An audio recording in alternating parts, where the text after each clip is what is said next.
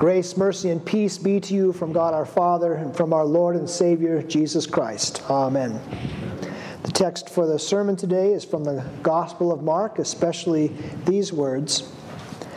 Whoever causes one of these little ones who believe in me to sin, it would be better for him if a great millstone were hung around his neck and he were thrown into the sea. And if your hand causes you to sin, cut it off. It is better for you to enter life crippled than with two hands to go to hell, to the unquenchable fire. And if your foot causes you to sin, cut it off. It is better for you to enter life lame than with 2 feet to be thrown into hell. And if your eye causes you to sin, tear it out. It is better for you to enter the kingdom of God with 1 eye than with 2 eyes to be thrown into hell, where their worm does not die and the fire is not quenched. One of the most famous quotes from wartime comes from the Civil War, from Major General William Tecumseh Sherman. He said, "War is hell." And on the battlefield, there certainly is no mercy, no gentleness, no love for the enemy, no love from the enemy.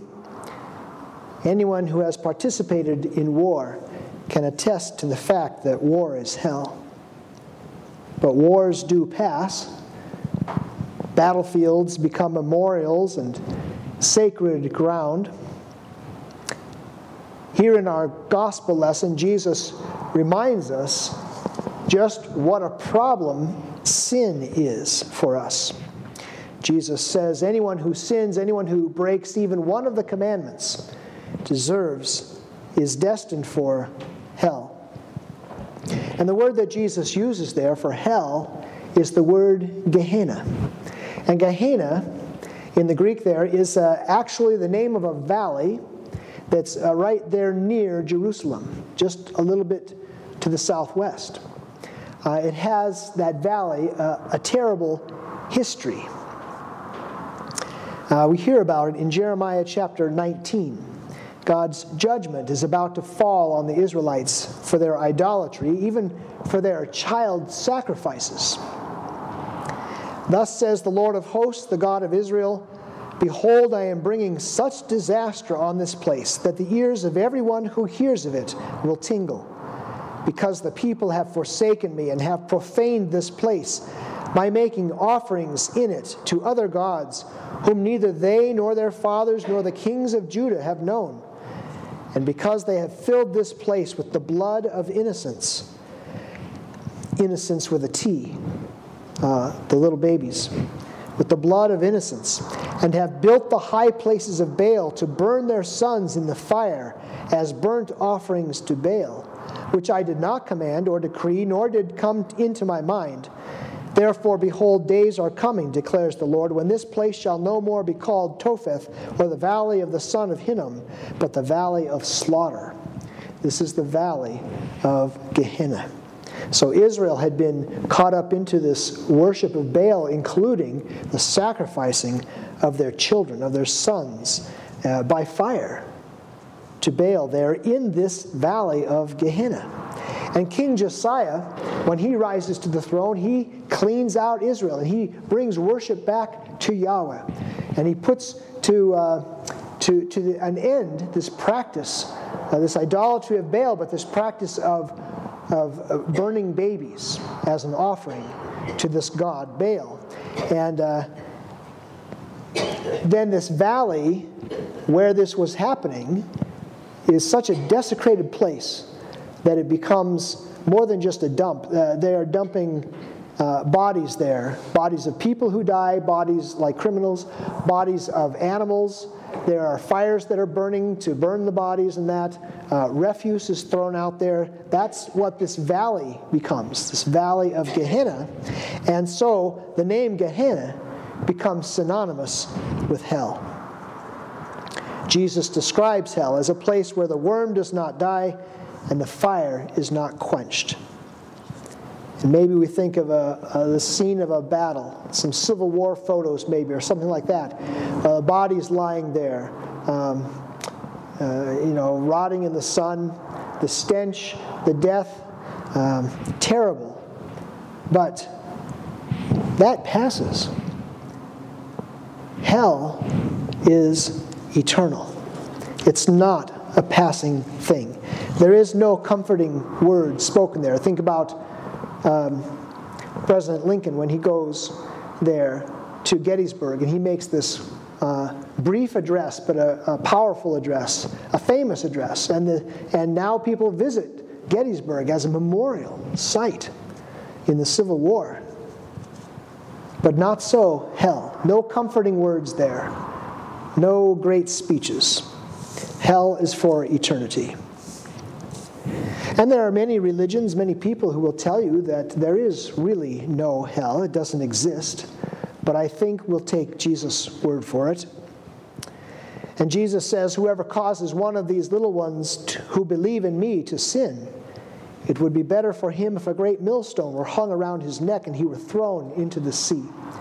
Our translation says a great millstone. The Greek there says a donkey millstone, because this is not one of the little millstones where people would grind by hand, turning it. No, it's a great big millstone that it required a beast of burden like a donkey to turn.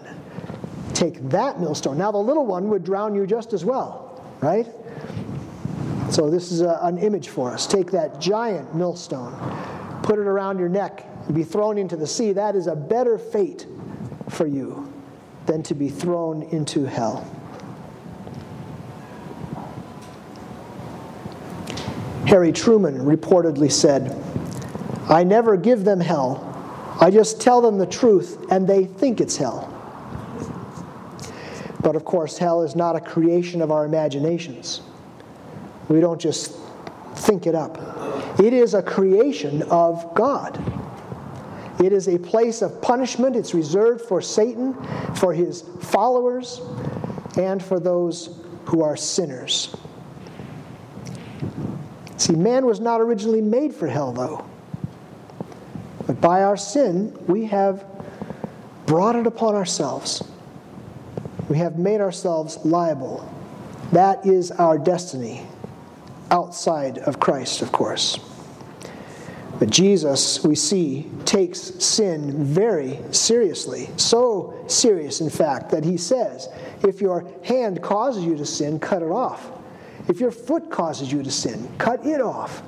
If your eye, pluck it out. It's better for you to enter life crippled. Better to enter life crippled than to spend an eternity in hell with all your members. Now, he's not talking to pastors, and we're not talking about pastors and all their members. If your arms, we all have our arms, right? Our hands, our feet. Thank God.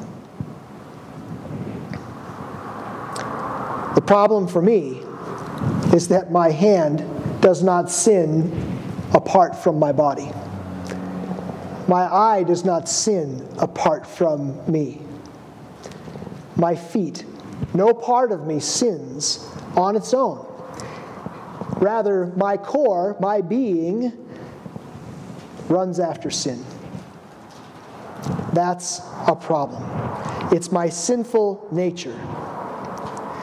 But God doesn't want us to spend our eternity in hell, and so he gives us his Son. Jesus went through hell for us. Although he was merciful, he was shown no mercy. Although he showed great gentleness and kindness, taking children in his arms to bless them, caring for the sick and the poor, the needy, he was treated harshly. His beard plucked out, the crown of thorns forced onto his head. He was spat on. He was humiliated. Although he showed great love to all people, even to his enemies, he was abandoned by his disciples, abandoned even by God his Father, was left to die virtually friendless, forsaken by his friends. I wouldn't wonder that many of the Psalms were running through his mind as he was hanging there on the cross. For example, Psalm 43, "Vindicate me, O God, and defend my cause against an ungodly people. From the deceitful and unjust man deliver me, for you are the God in whom I take refuge. Or Psalm 3, O Lord, how many are my foes? Many are rising against me. Many are saying of my soul, there is no salvation for him in God. But you, O Lord, are a shield about me. Or Psalm 6, O Lord, rebuke me not in your anger, nor discipline me in your wrath. Be gracious to me, O Lord, for I am languishing. Heal me, O Lord, for my bones are troubled. My soul also is greatly troubled. But you, O Lord, how long? We know of one psalm that was going through his mind, Psalm 22. My God, why have you forsaken me? Jesus did go through hell for us, suffered God's punishment for sin, for the sin of our hands and our feet and our eyes and our hearts. Jesus was cut off so that you and I could be restored to a relationship with God.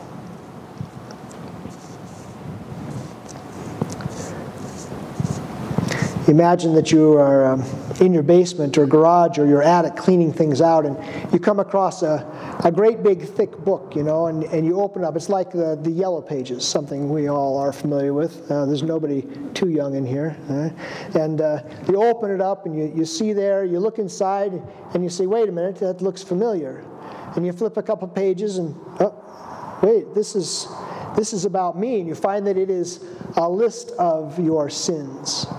A list of all of the unkind thoughts that you had or deeds, all of the unrighteous anger that you displayed, all the times that you were selfish, all the times that you were prideful, that you coveted, all of your sins. This great big thick book, you can't believe how many there are.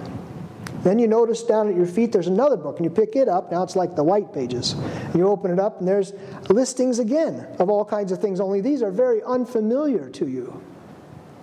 And yet you start to recognize these are things that you failed to do, opportunities that you had to be kind, to be loving, to do something for a neighbor, to overlook a sin, to forgive somebody.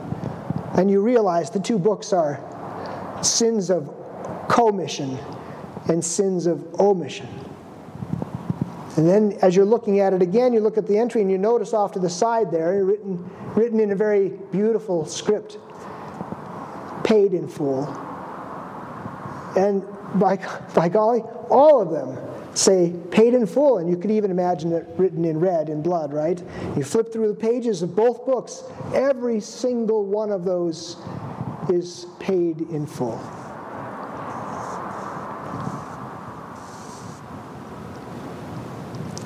God loves people. God loves sinners. He loves you. He loves me. Even with our list of secret sins, sins that we hope nobody finds out about, our overt sins, our out there for all to see sins, Jesus loves us with such a passion that it would be his joy to take your sins on himself and die for you in your place, to take your hell, my hell, himself, to be cut off from the Father so that we can enter life whole. If we were to cut out of ourselves every sinful part, we'd be so sliced and diced there'd be nothing left. We'd have to be remade. And that's just what God does. He takes sinners destined for the fires of hell and he brings them to the cool waters of baptism.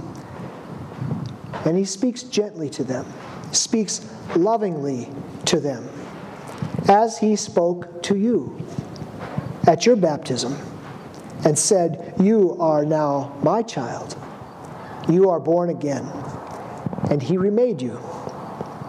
He brings us to the table where he delivers into our mouth the very body of his Son, the very blood that was shed for you into your mouth.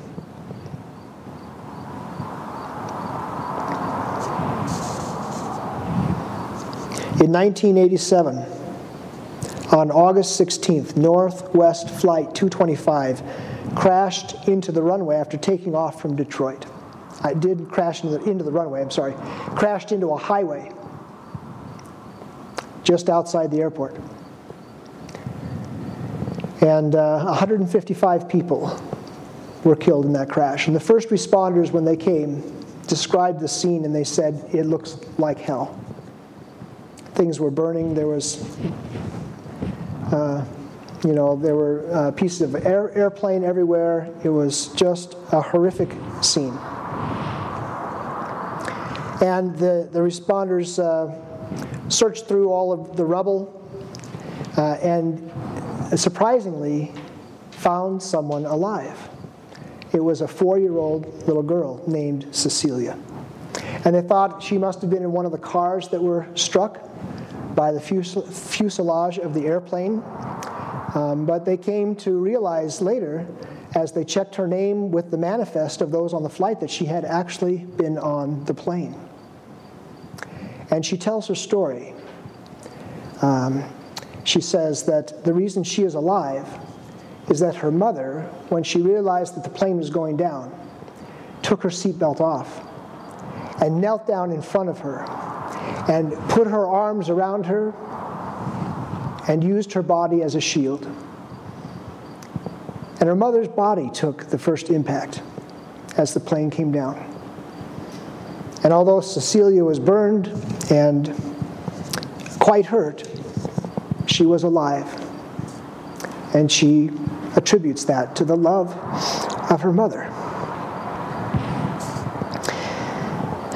And the wonderful thing for us is that God's love is so much more than that, so much stronger than even the love of a mother for her daughter.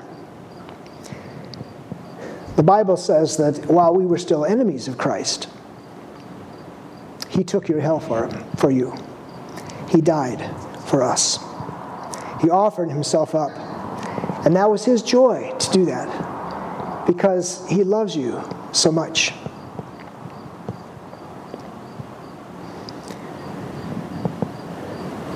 By God's grace, Christ took our death on Himself so that we could have His life in return. And by God's grace, we are called to follow Jesus. And the call to follow Jesus is a call to love our brothers and sisters in Christ, to love our neighbors as we love ourselves. It's a call to self-sacrifice, not so that we gain some sort of glory from it, but for the good of our neighbor and for the benefit of our brothers and sisters. We are called to be a community as the body of Christ, called to encourage one another with God's forgiveness, with God's love, and with the hope of the gospel, with the joyful message that Jesus Christ has taken our hell, taken our sin to the cross, that we have been forgiven, that we have been remade, that Jesus received God's punishment so that we could receive God's grace. Live this day and always in the light of that love as we look forward in joy to our eternal life in heaven. In the name of Jesus, amen.